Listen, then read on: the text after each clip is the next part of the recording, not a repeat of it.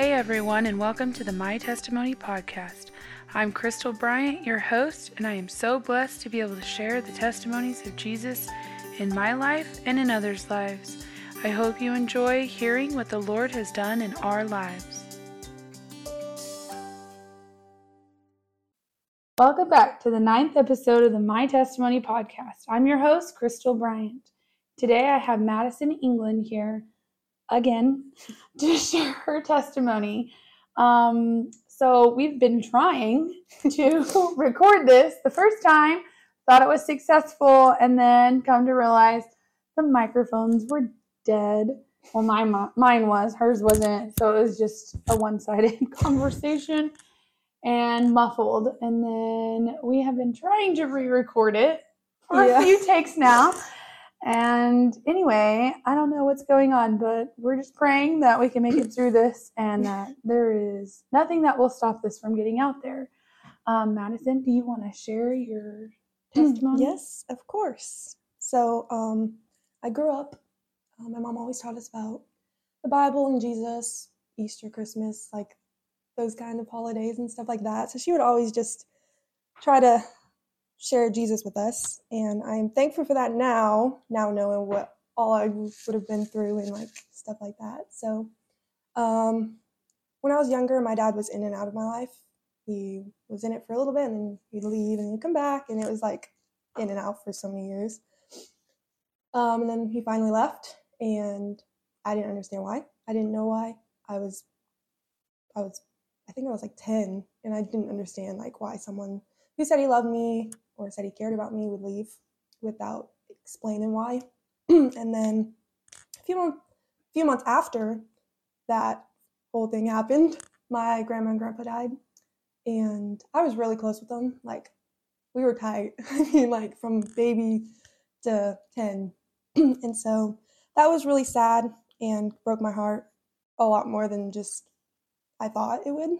And so I got in my teen years, and I looked for other ways to fill myself with just like boys and friends, and none of that filled me the way I thought. So I literally cry myself to sleep, like, why is this happening? Like, what's my purpose? Why am I even alive?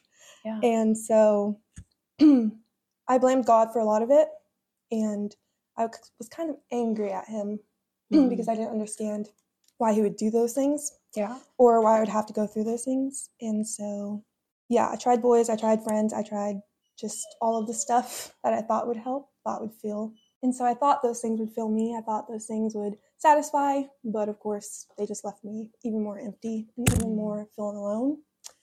And so my uncle lives here in Enid, and he kept trying to get my mom to move down here for forever.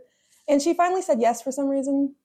So we moved down to Enid, and we started volunteering at a homeless shelter, and it was so fun, but it was different, and I was not used to it. And so I was like a little shy girl who was like didn't know Jesus, and so it was really humbling serving the homeless and being around them. But I also saw people who were truly in love with Jesus and truly seeking after him. And I was like, bro, this is different. This is different than anything I've seen.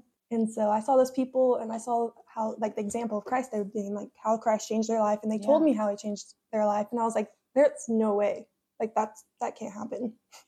And so there was this one night, I remember being on a mission trip, and we had a whole team with us, and we were at a cross, and they were all worshiping and praying, and I didn't understand. And then so one of my friends was like, hey, you want to go pray with me? And so I was like, sure. And then the gospel kind of was shared that night, and I, for some reason, like understood it and understood that Jesus could set me free from the anxiety, the loneliness, all of that stuff. And I was like, bro, I want Jesus. Like, I want him to change my life like he's changed these people's lives. And so I finally surrendered my life to Jesus that night, and it was so awesome because I was I truly felt free. Like, I don't know how to explain it, but it was like Jesus set me free. And so from that time on, I started learning about who he was and who I was in him. And it's just been an awesome, like, learning process of who Jesus is, but also, like, from where I was to where I am now. And I'm like, thank you, Jesus, for my mom who taught me about you from a young age. And then these people who loved you so much to share their testimony with me. And just like all of that was like, wow, Jesus is real. He is true. And so I found this verse in Galatians 2:20, and it says, I've been crucified with Christ, and it's no longer I who live, but Christ who lives in me. The life I now live in the body, I live by faith in the Son of God who loved me and gave himself for me. And so that verse has really like impacted my life a lot because of what Jesus did. And so with your dad leaving, that's a really hard thing, you know, to go through, to have that person that says that they love you, and then you hear of Jesus saying, I'll never leave you nor forsake you. I love you. I'm going to be here. Like there's nothing, no height nor depth, nothing that can separate you from the love of God. And it's like, even though humans, you know, fail, and that Father on earth failed, the Father in heaven will never fail. And that, you know, the part where it says that you've been adopted. And that, I mean, you know, and that you now have an inheritance. You can call him Abba Father.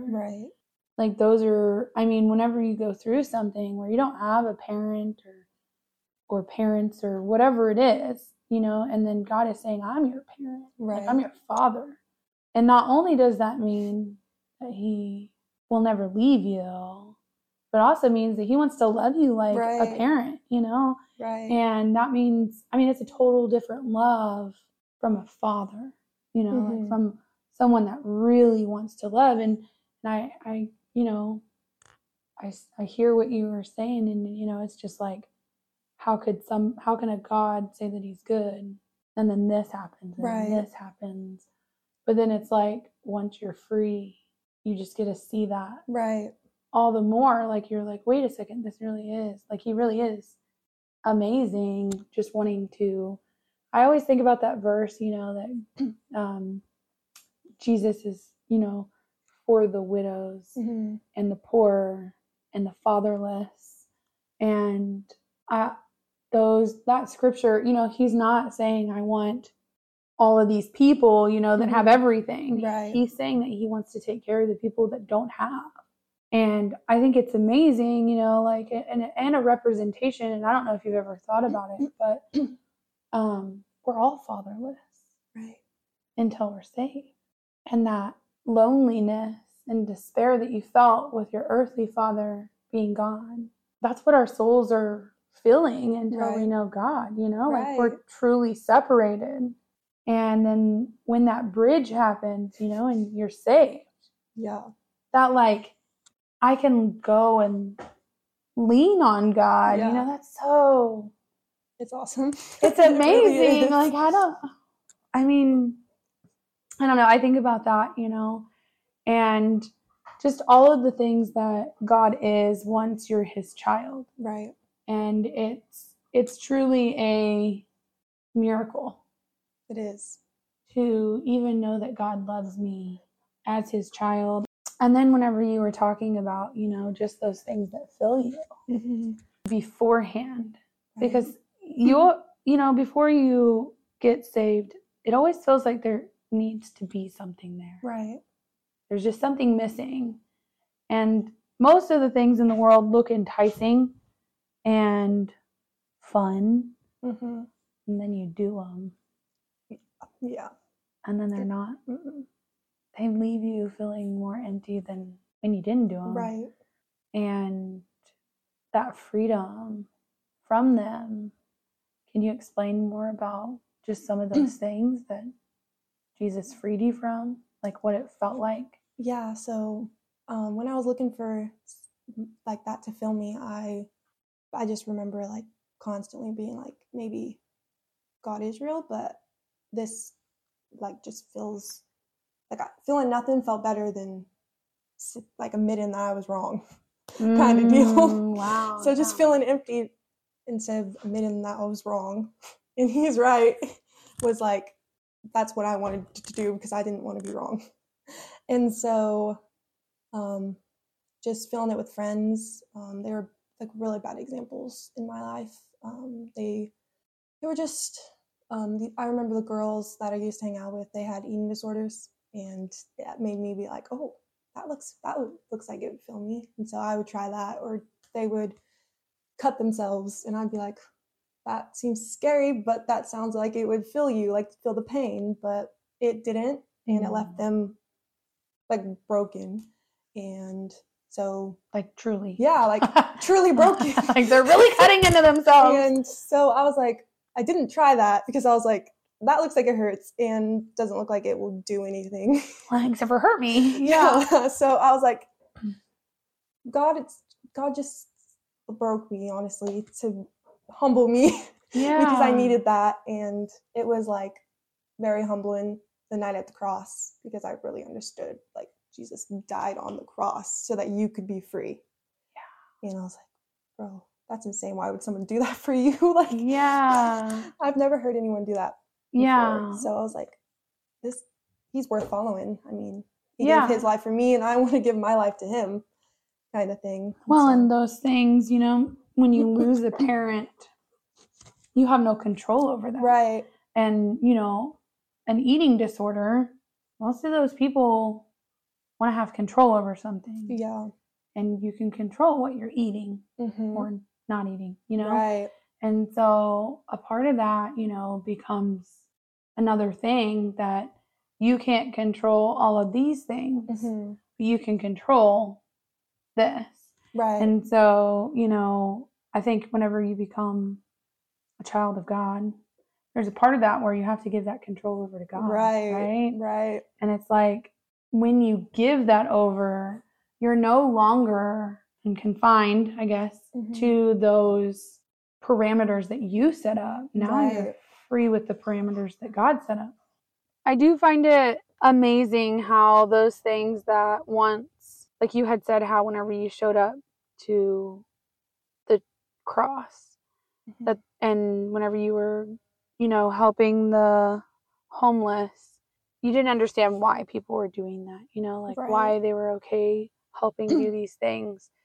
And I feel like, it's one of those things where before you're saved, the things that you want to fill yourself with literally leave you extra empty. Right. And then the things that when you're saved, you want to fill yourself with the things that God fills you with. And that's, Jesus came as a servant.